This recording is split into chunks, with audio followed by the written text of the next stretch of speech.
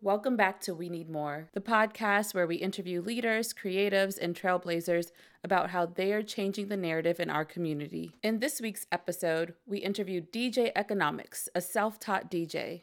We discuss how he developed his passion for music to his entrepreneurial endeavors in coffee.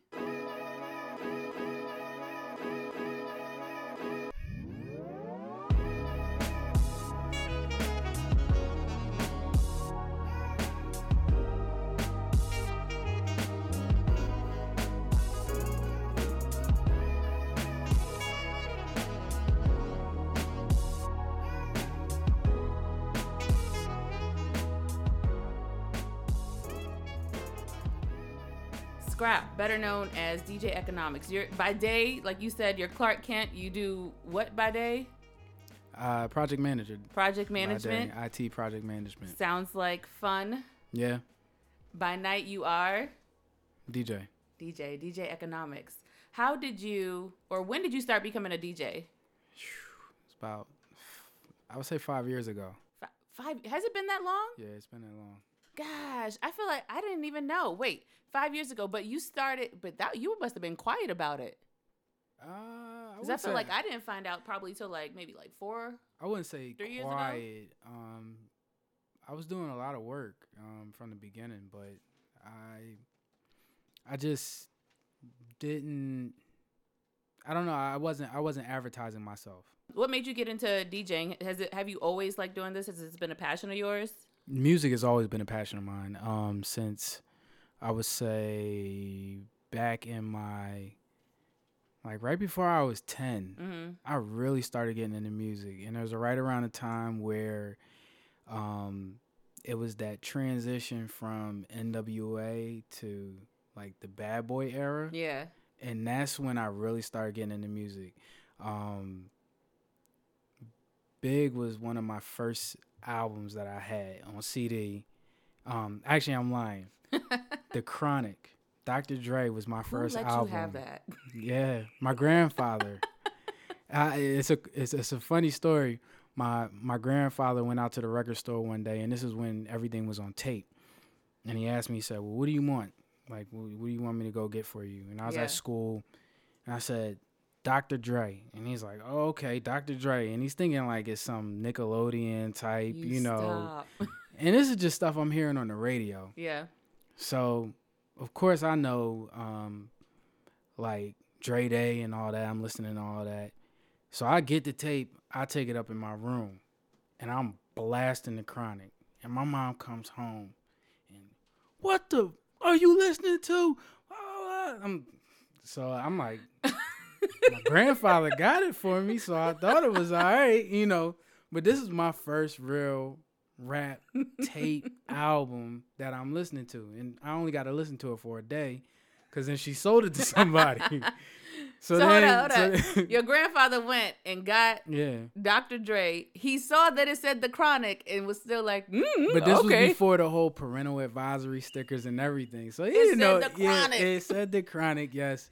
But you have to think a 60-year-old something man, you know, born in the 1920s, he really didn't have an idea of what he was getting himself into. He must be a doctor. Yeah. This must be some medicinal stuff. I definitely set him up. So you grew up in Philly. Yeah. My stepmom's from Philly, and when I would go through Philly has some great music. Just even when we went through Philly, just these past holidays, just Philly has great music. I feel like you could turn to any station.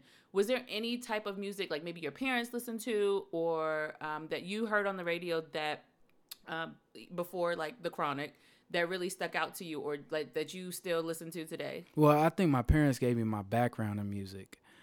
They solidified the foundation for what I'm able to do today, because I'm able to go to different venues and just play all types of different music. I mean, when I was growing up, Luther and Stevie was playing on the stereo while my mom was cleaning on Saturdays. I mean, that was it. It was Luther and Stevie.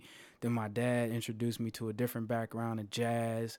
I mean, MJ, all that, you know, like it was just such a wide variety of music that they put on display for me so that I could put it on display later in my life without even realizing that I had that knowledge of music later on in life. It's where the majority of our music originates from that we listen to today. I think everything that you hear on the radio and through different artists that are played today, somehow some form of that music is sampled from something from back in the day that we don't even realize. Right. If you go and you look up samples now from music that's played today, it's from something that came from back in the day. I mean, there's so many songs that I've heard today, and I'm like, I just hear this one string or this one note, and I'm like, that is from something that I've heard a long time ago. And I go in and look it up, and I'm like, oh man, that's sample from X, Y, and Z, Earth, Wind, and Fire, or I can't think of like certain artists now, but everything is sampled that we listen to today. How did you actually get started in DJing?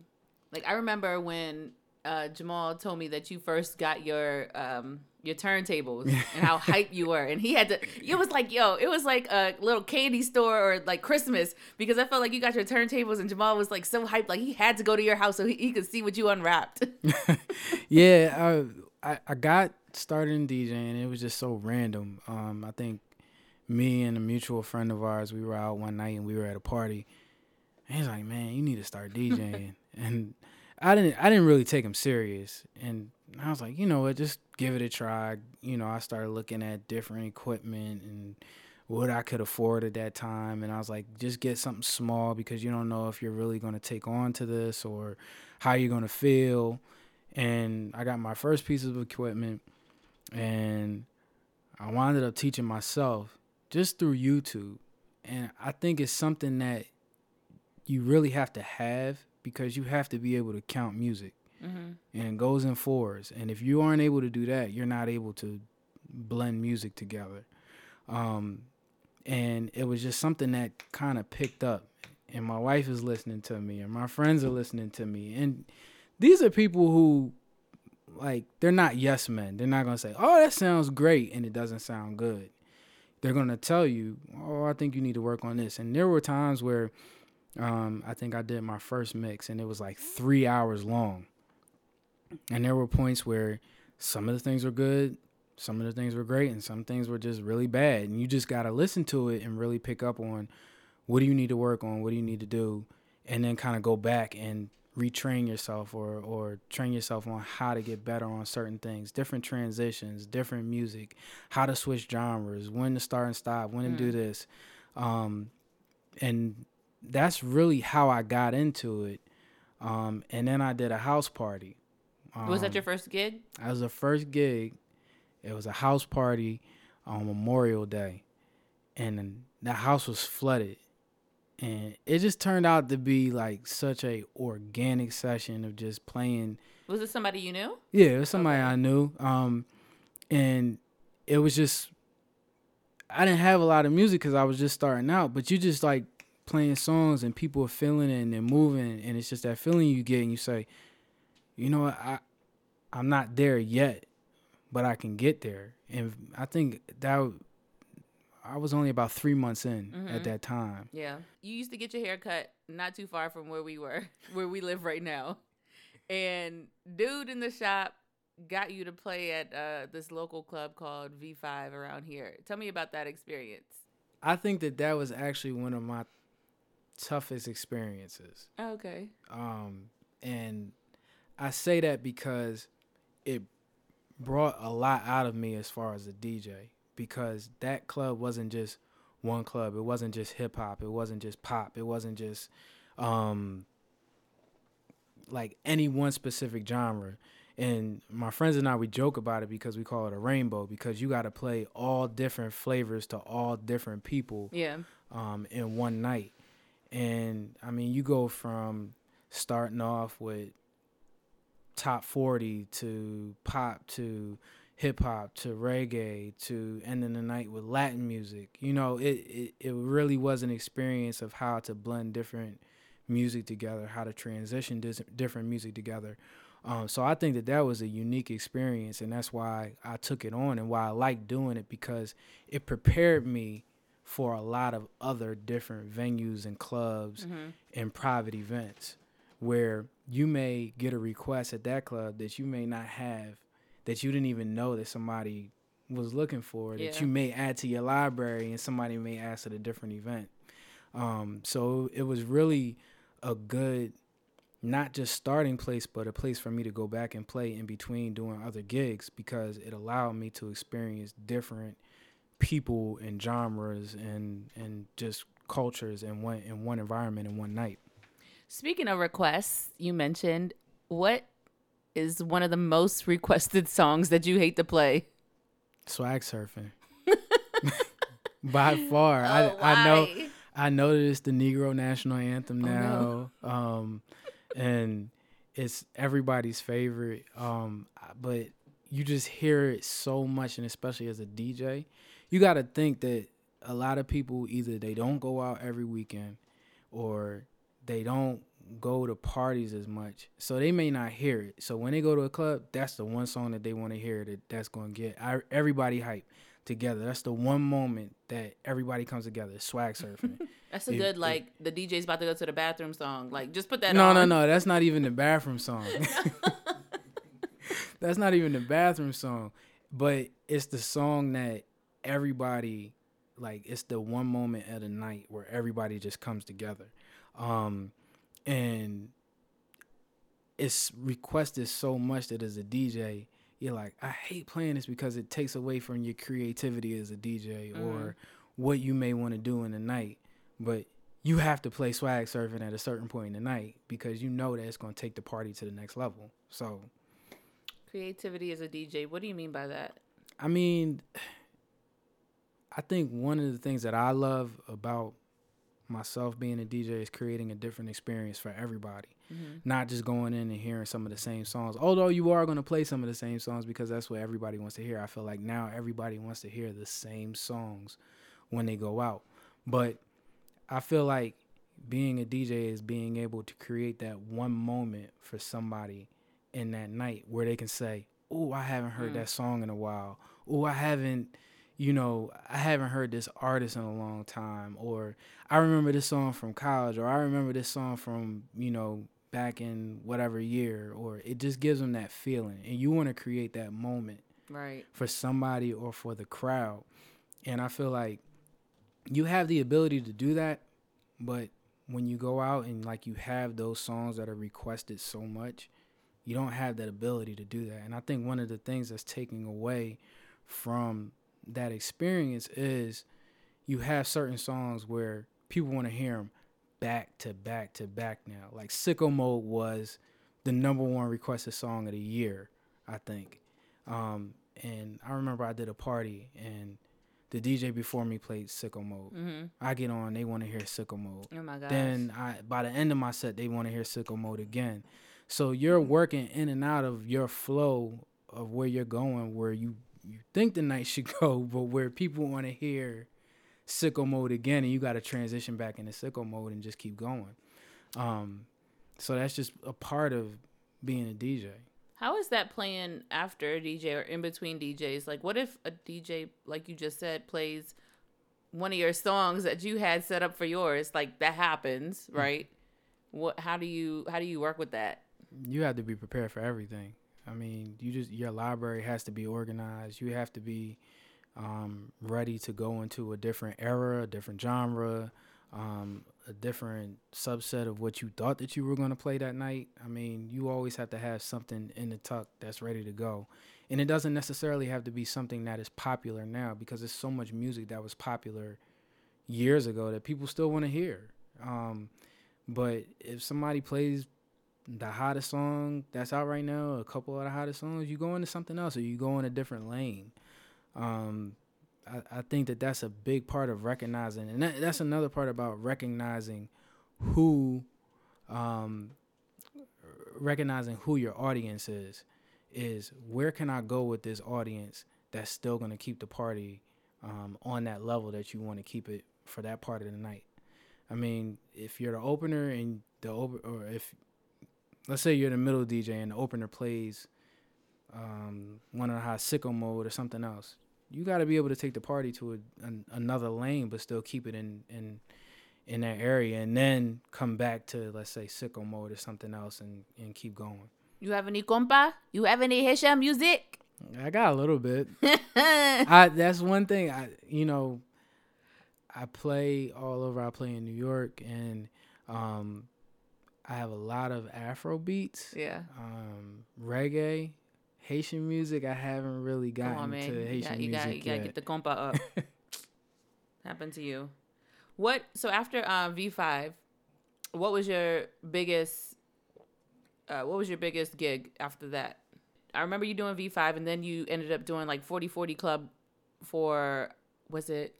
I don't know what party it was, Halloween. But it was mad. Yeah, it was. I was like, what? He got 40/40 Club? Yeah. How did you do that? 40/40 was definitely my biggest at that time. It was an experience because I was still pretty new. Mm-hmm. And can I give some of the story behind it? Yeah. All right. So the World Series was on when the party was getting ready to start, and the Mets were in the World Series that year. So they had to play that game, but everybody's coming in for the party, but there's no music. I'm the opener at that point. Mm-hmm. And it's like, as soon as the game goes off, your job now is to take that party to the next level. There's no more opening. You have to take that party to level 10 because people have been standing around waiting for this game to go off for at least an hour or so. And you now go from 0 to 100. Right. Now all eyes are on you. So that was a different experience for me, and it was a great experience. I really enjoyed that, and I was glad that I was able to do that. And I think that party was one of the biggest parties that I've done so far. That was that 40/40 night, because I think that Halloween party was probably, I don't know how many people were there. Yeah. But I would say, if you're talking about my biggest event that I've done, was the Democratic National Convention party for the mayor of Atlanta. One of my best friends from Philly is an event planner, and he was doing a welcome party for the city of Atlanta, which the mayor of Atlanta was going to be there. So there were so many people there, and a funny story about that is he calls me the night before, and he's joking with me, but I didn't know it at the time. He says, yeah, Michelle Obama's going to be there. Usher's going to be there. Yeah. So I'm like freaking out. Yeah. You know, the first lady's going to be in there and everything. But it turned out to be a really dope event in Philly, and it was good to do that in Philly, in my hometown, with all those people. How many people were there? Do you know? I would say there was maybe in and out about 500 people. 500 people, and then did you keep the party going all night? How did you? I would say from 9 o'clock till about 2 o'clock. Dang. Yeah. That was all you. Yeah, and there were some congressmen, different elected officials that were there from the Democratic National Party.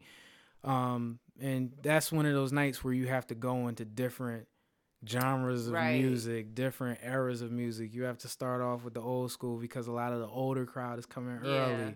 Then a lot of the younger delegates are coming later. So they're Did you know that before going in there that you needed to have that plethora of music? Because did you already know that there were going to be different age groups throughout the night? Is that something that you're used to? Yeah.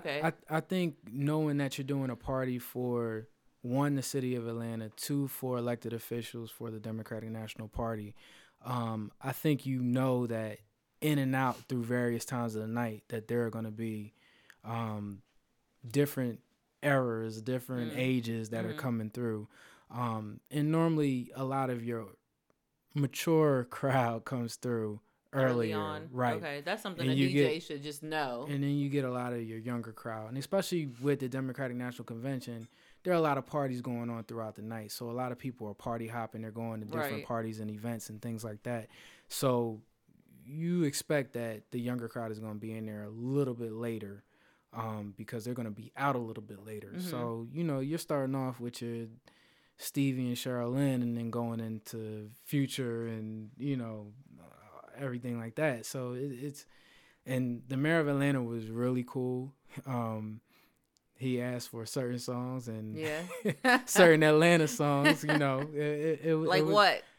Oh, I think one of the songs he really wanted was "Welcome to Atlanta" before he did his speech. Yeah, dope. Okay. Of course, But then you start playing Usher and Future and everything like that, and people gotta just represent. Yeah.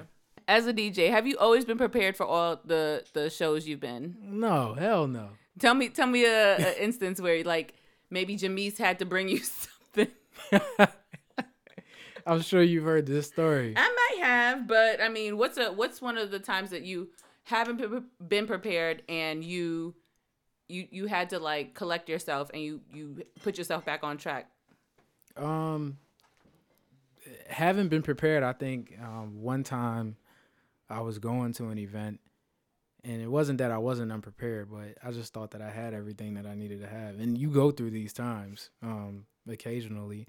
There was one time where I left my laptop charger at home, and I had to call my wife and say, "Hey, can you drive up to DC and bring me my laptop charger?" Or it was one time where I left my house and I didn't have my USB cord, so I had to stop at like Best Buy and go buy a USB cord on my way up to the gig.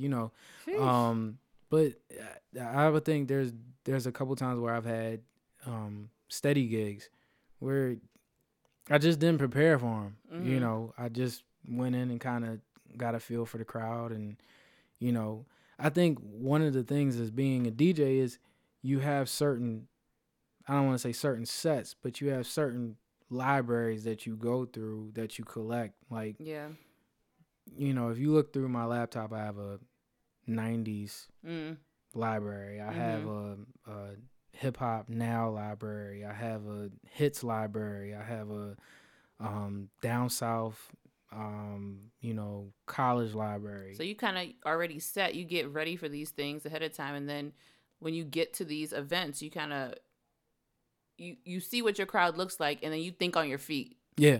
So I can go through and look at the crowd, and I even have like an opening track library. So I know that if I'm going in, here's here's a certain subset of songs that I can use to open with. Or as the night progresses, and you get to a certain point in the night, you can say, okay, there's the majority of the crowd here. Here's a list of songs that I can go through and I can play that are hot right now. Or I can go into this bag here because this is 90s R&B. You might have a crowd that rocks to that. Or 90s hip hop. The Bad Boy, Rockefeller era. Things like that you have certain subsets. So a Beyonce, a Jay-Z, a Michael Jackson, certain libraries that you can just pick and choose from and say, okay, I can go here, I can go here, I can go here. And a lot of times I don't even like, not saying I don't like preparing, but I don't like having a set list of what I want to play for a certain event, unless it's a special event. Like let's say a wedding or a family reunion or a certain theme party, like the Hillman homecoming party, where I can dig into a certain bag that I have, and kind of, because you already know, right? You already know what it is that you're looking for. What year was better, the 99 or the 2000s? 99. The 99. Don't look at me like that.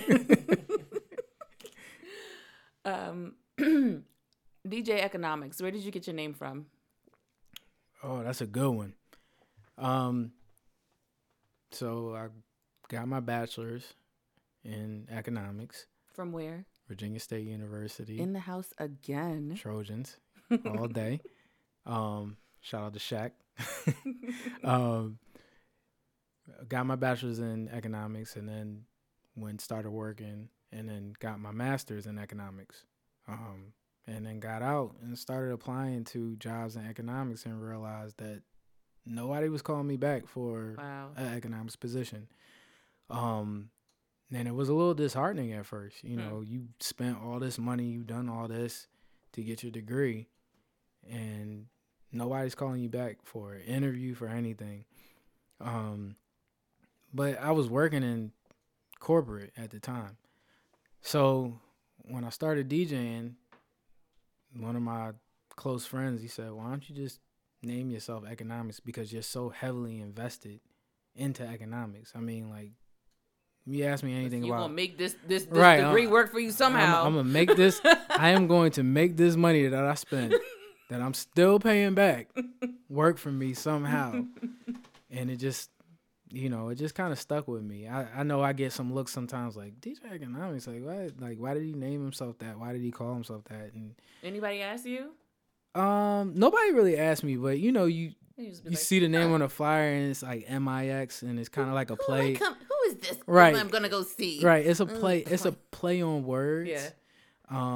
That kind of combines the education with DJing as well. Yeah. And you get people that say economics, you know, that I did get that a lot, which is, it's very funny, but you know, you are who you are, and I feel like your name should represent who you are. Yeah. You know, and that's a big part of my life. That's dope. That's 7 years of who I am. So and X amount of money. And a lot amount a lot amount of money. So did you seek out a mentor before you started DJing?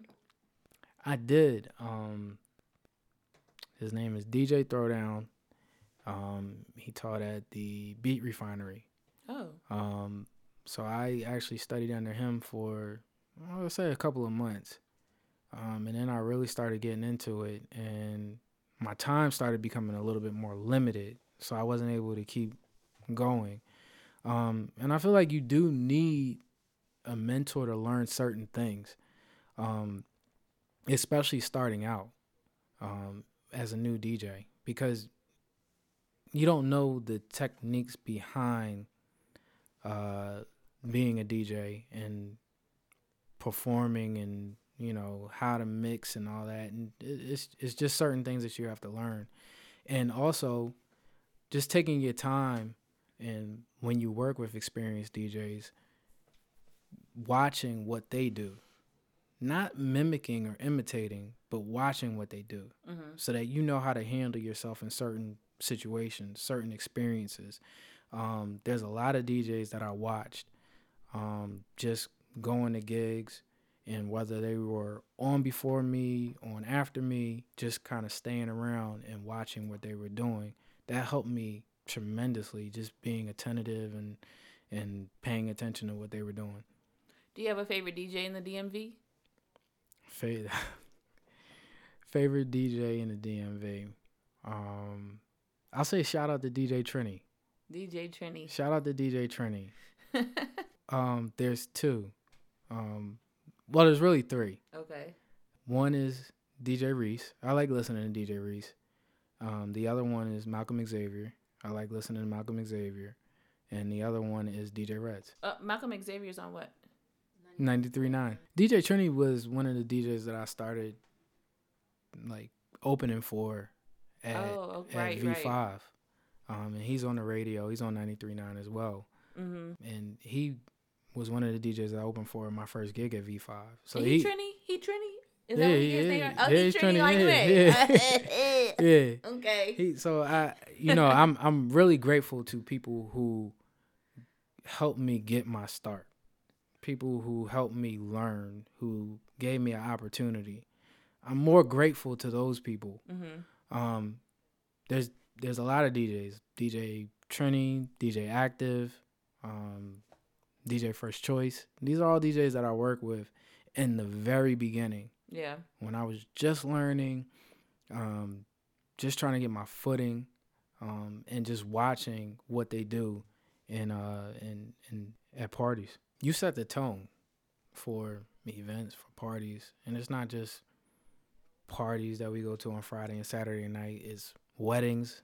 It's corporate events. It's family reunions. And I also feel like you provide an outlet to some people when they don't even know that they need it. I feel like music is such a way of just letting go sometimes when you're in a tough spot or you've had a hard day at work.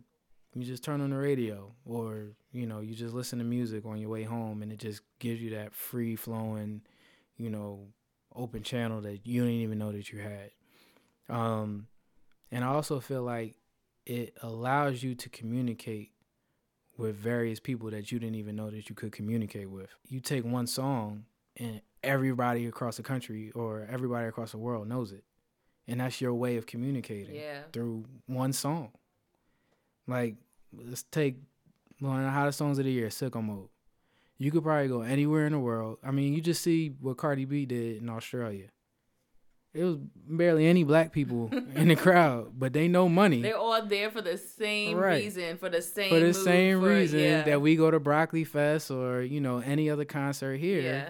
They know the songs, you know, and that's our way of communicating. That's our way of translating, where we may not speak the same language. That's the way of making us unified through music. Yeah, You're right. If somebody is trying to come up and be a DJ right now, what advice would you give them? Patience.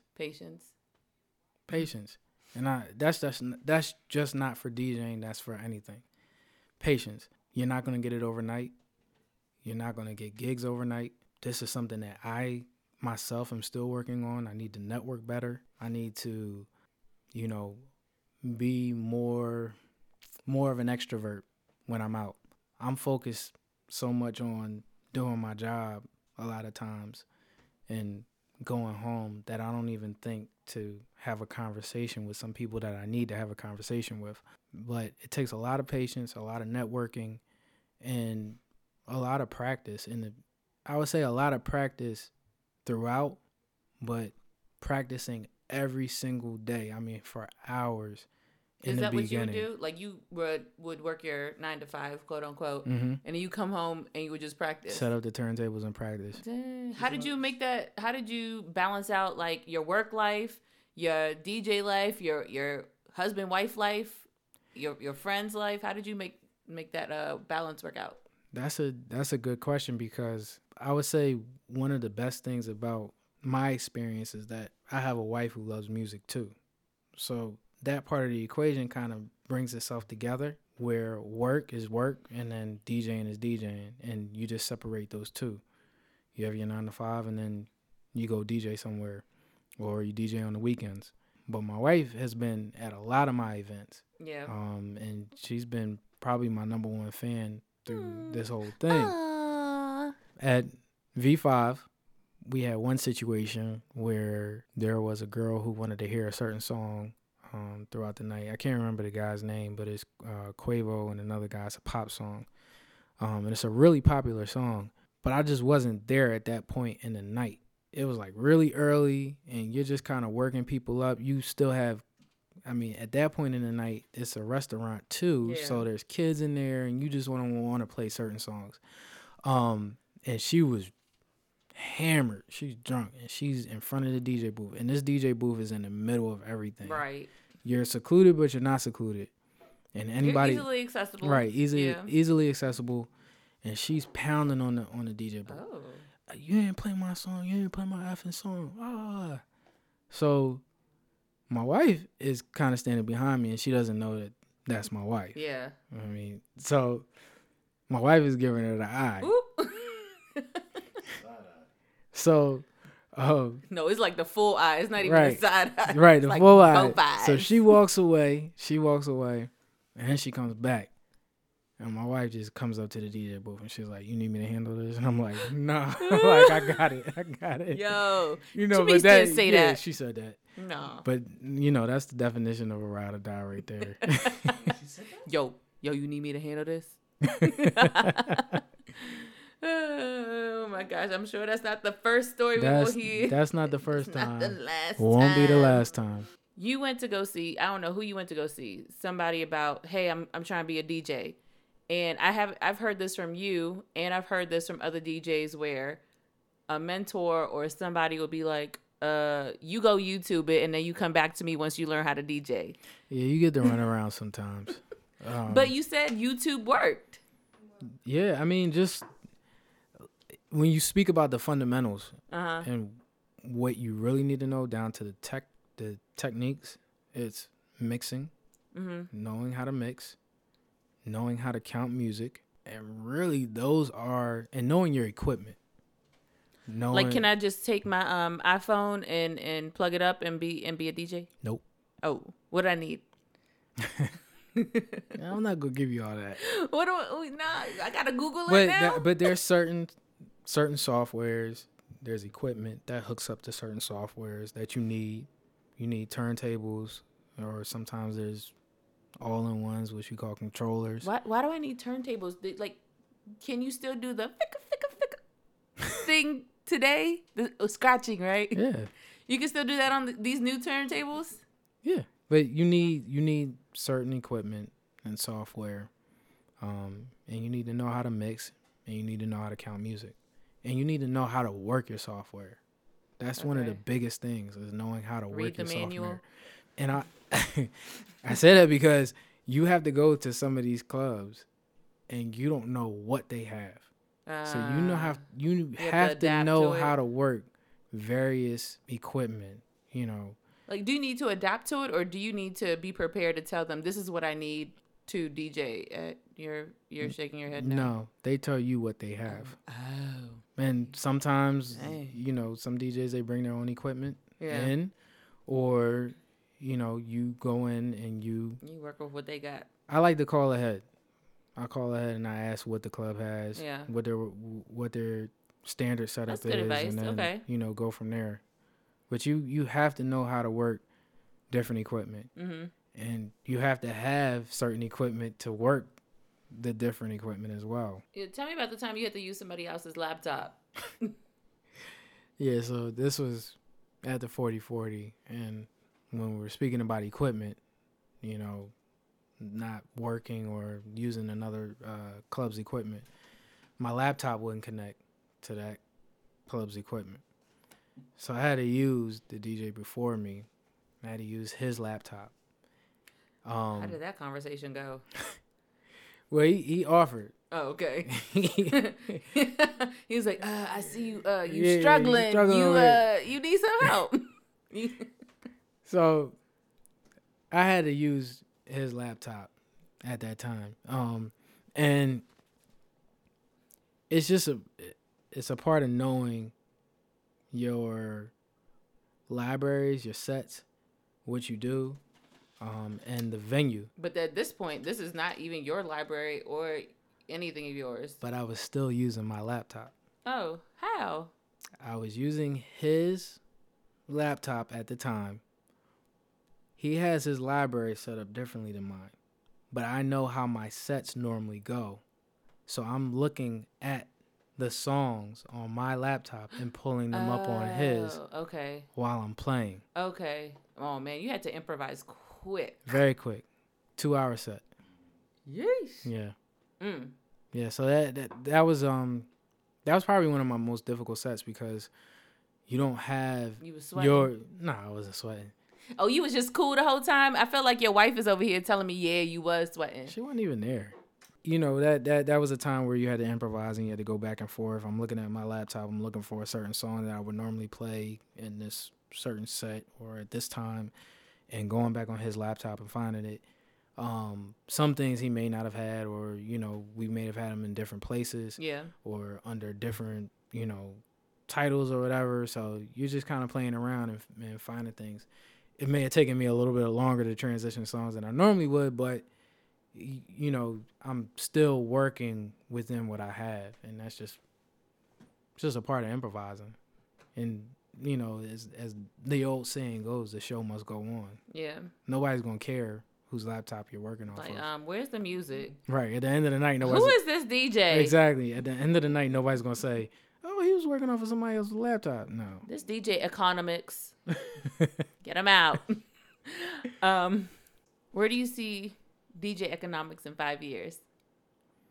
I see myself transitioning from more so a lot of the club gigs, club jobs, to maybe just kind of doing the private events. Okay. And I say that because, y'all better get him now because he about to be real exclusive.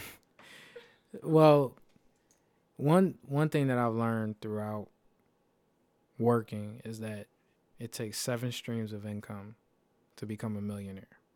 And you can't just devote your entire time to one thing. Right now, I'm at 2.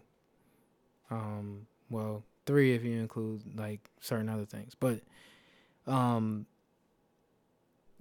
other things, you mean real estate? Like just investments, Yeah. investments. But you can't just limit yourself. And right now I have felt like it's become the Clark Kent and the Superman part of my incomes, and I don't want it to just become that. I want to venture off into other things. Yeah. Which requires more time. It requires more time. Other ventures like what? Well, I think one of my real passions other than music is coffee. Coffee? Yeah. How'd you get into coffee being a passion? Well, I started working at Starbucks at the age of 16. I was 18. That was my first real job. So I learned all of the ins and outs of the coffee business. Did you have to go through the training where they made you for a whole week be a coffee connoisseur? Yeah, barista. And say, because they don't do that to everybody that works at Starbucks today. They were basically like training you to be a manager, so you could taste the coffee, where in the world it comes from, what it pairs. It's like being a wine connoisseur, what it pairs well with, right, like in terms of food and stuff like that. Yeah, so they train you to be a barista and all that, and how to make certain drinks, espressos, frappuccinos, how to store they got you young. Store the coffee at a certain temperature for how long. That became and filtration. That's why Starbucks has the best water. If you get tap water from somewhere, go to Starbucks. They filter it 3 times. I am not as big a fan of Starbucks as a lot of other people are, though. But you got your start there. But why is that? It's because I've tasted so many other different types of coffee from around the world that I don't think Starbucks compares to Starbucks a lot of. Is very acidic. Yeah, a lot of the other coffees that come from other places. Like where? Where's your favorite place to get coffee? Man, Cuba. Cuba? For real? Yeah.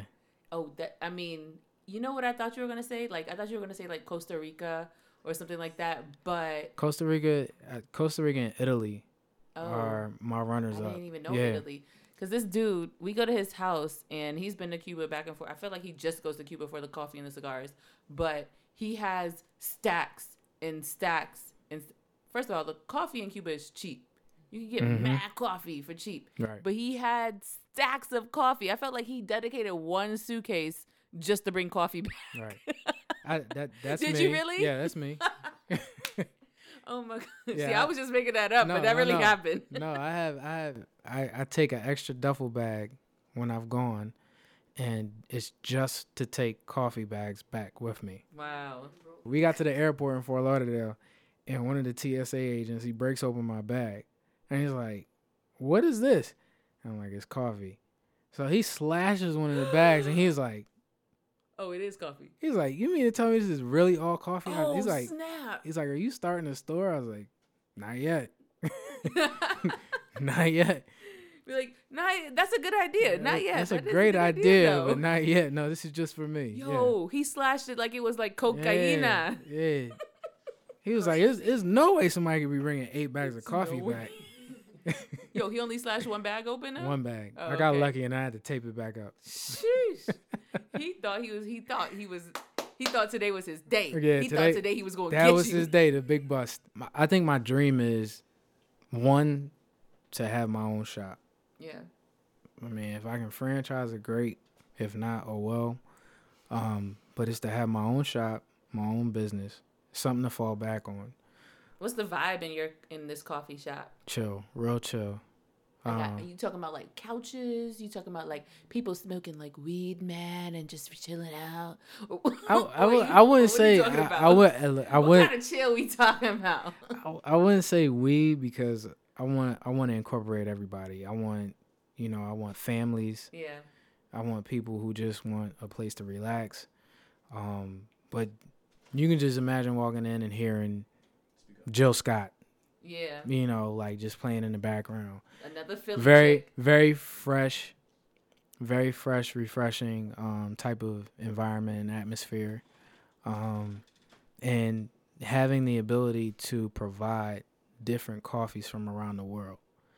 And I think one of my goals is to not only just open the shop, but to firsthand travel and experience different growers or farmers of coffee from around the world, so that I know firsthand what type of coffee I'm putting in my shop and that I'm selling to my customers. Yo, that's dope. And then you could write that off on your taxes, like that too. Expenses. Of course. Yeah, I have to travel again to Cuba. So that's the goal. I think when you talk about where do I see DJ Economics in 5 years, scaling back, still having that outlet, being able to provide that experience for different events, but also creating another stream of income and creating a new platform for myself, which is starting a coffee shop. How do I do that? Maybe in smaller steps. Like I've started looking at smaller roasters where I can start roasting my own coffee, getting coffee beans from different countries. I've started looking at Jamaica Blue from Jamaica, of course. Yeah. You got Colombia. You got Rica. Costa Rica is a top one. Now I heard that Italy coffee that is, and I don't know if I heard it from you or someone from the job, but I heard that like coffee that's grown close to volcanoes are like, that coffee's good. It's where the air is the purest. Oh. And you have a good mixture of warm and moist air.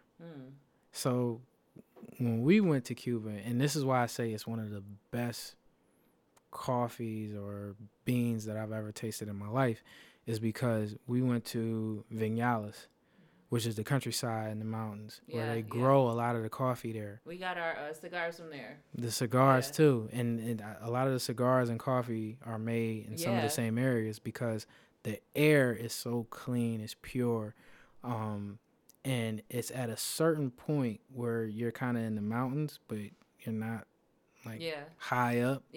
Where they grow it, that it just provides that perfect atmosphere for the perfect coffee bean. And you just get a different taste, a different flavor from those type of coffees. That's really dope. Like, I think we really do need more Black-owned coffee shops like that. I mean, especially since the height of what happened at Starbucks in Philly. And you're from Philly. Yeah. We went to Pennsylvania so that we could go visit this bookshop. We went twice, and bookshop, coffee shop. It's real comfy. They had a children's section. They had like whole bunch of black book section, and they served like some coffees. I didn't have any coffee. They served teas. Jamal had the tea, hot chocolate, and like some pastries and stuff like that. Anyway, so in the height of like stuff like what's happening at Starbucks, I think like having a place like what you're describing that's all inclusive is and for families is really what we need right now. What do you think we need more of in our community? I think we just need more of our own. When you go outside and you put your clothes in the cleaners, who's it normally owned by? Right. Mm-hmm. When you go to get your food, in your neighborhood, who's it normally owned by? Yo, where are these Black-owned cleaners? Like, hit us up and let us know. Where are these Black-owned cleaners? We need to know. Where are these Black-owned grocery stores? Right. I think I read something today where the Asian dollar is circulated in the community, I think, for 29 hours after it's spent, where the Jewish dollar is spent or is circulated 16 hours after it's spent. The black dollar is circulated 6 hours after it's spent in the same community. So we have one of the largest purchasing powers, but we have one of the smallest powers when it comes to circulating money in our own community. And it's because we don't have a lot of our own. So I think everything that we do, from having coffee to having our own cleaners, our own laundromat, our own gas stations, things like that, just little things that we don't think about, our own grocery stores on a day-to-day basis, that we do, play a big role in our society and what we need more of in order to advance ourselves. Do I think that coffee plays such a large role? Not necessarily. It's a start. It's a start, though, right? I mean, we are doing it. I think we just need to do it on a bigger scale, right? Right. Like, we do have some representation. I think that we need more representation, which is why we named this podcast what it's named. Right. We need our kids to see more. We need our generation to see more. We just need to inspire more, right? Right. I mean, we when you look at certain things that we're doing now, we have a lot of black fitness trainers. We don't have a lot of black gyms. Yeah. You know, things like that we are really starting to advance ourselves in, that we're starting to get more progressive in, working out, becoming healthy, healthy conscious, doing certain things. We need more of that in our communities, where we go out every day. You know, in the neighborhood that I grew up in, there's a Chinese store, there's a cleaners, and that's pretty much in a laundromat. Yeah. And it's all Asian owned. Yeah. You know, nothing is black owned. So I think we just need more of everything in our communities, and we need to start reinvesting in our own communities as well. Speaking of investments, I was reading yesterday, and I said to Jamal, it's like, I'm going to open up a bank account with Industrial Bank. Y'all know what that is, yeah? So I was reading about Industrial Bank. My great uncle opened up an account with Industrial Bank and then passed it over to, he passed away. So then the account stayed open with my mom, my stepmom, again, who's from Philly. And he opened his up in D.C. And I just learned yesterday that Industrial Bank opened in 1983 and has been around since then. But it is the last black-owned bank that's open. But lucky for us, it's in this area, in the DMV area. There are 8 banks that are open in D.C. and Maryland. So I was like, just randomly, I said to him, I'm going to open up a bank account at Industrial Bank. Okay. Who was one of your biggest influencers throughout your DJing career? I would say one of my biggest influencers or supporters would be my best friend that I grew up with, Javon. He, like I said before, is an event planner, but he has also booked me for a lot of events. Okay. And, you know, one of the most personal ones that he had me do was he had me DJ part of his wedding. Okay. So, you know, that was pretty big, especially when, you know, you're the best man and then he asks you to go up and do Wait, you had double duty. Yeah, I had double duty. You had to come up with the speech. Yeah, you had to travel. I was working double time. You know, I had to hold the ring, had to do the speech, and then he's like, yeah, why don't you just go up and, you know, DJ a couple songs. So I did that as well. But, you know, that goes into other events that we've done together, from Hillman Homecoming to the Democratic National Convention to Halloween at the 4040 to, you know, just a lot of you do up for events. a lot of things. Yeah. You know, so it's always good, you know, when you have that support system, especially people who have had your back for a long time, who still continue to support you, especially from, you know, going back to high school, on through college, through, you know, adulthood. Somebody who's listening who may want to get into this industry, don't change who you are. Be yourself. You know, there have been times and there have been struggles where you kind of look around and you're like, damn, do I need to adjust who I am, what my personality is, because I need to fit into a certain mold, or I need to fit into Yeah. Your audience is going to find you. They're going to like who you are. Don't deny that, because then you're going to lose what made you what you are, that gave you your creativity. Don't adjust who you are. Stay the course. Be yourself. Because at the end of the day, your product is a reflection of who you are, and you want it to speak for who you are.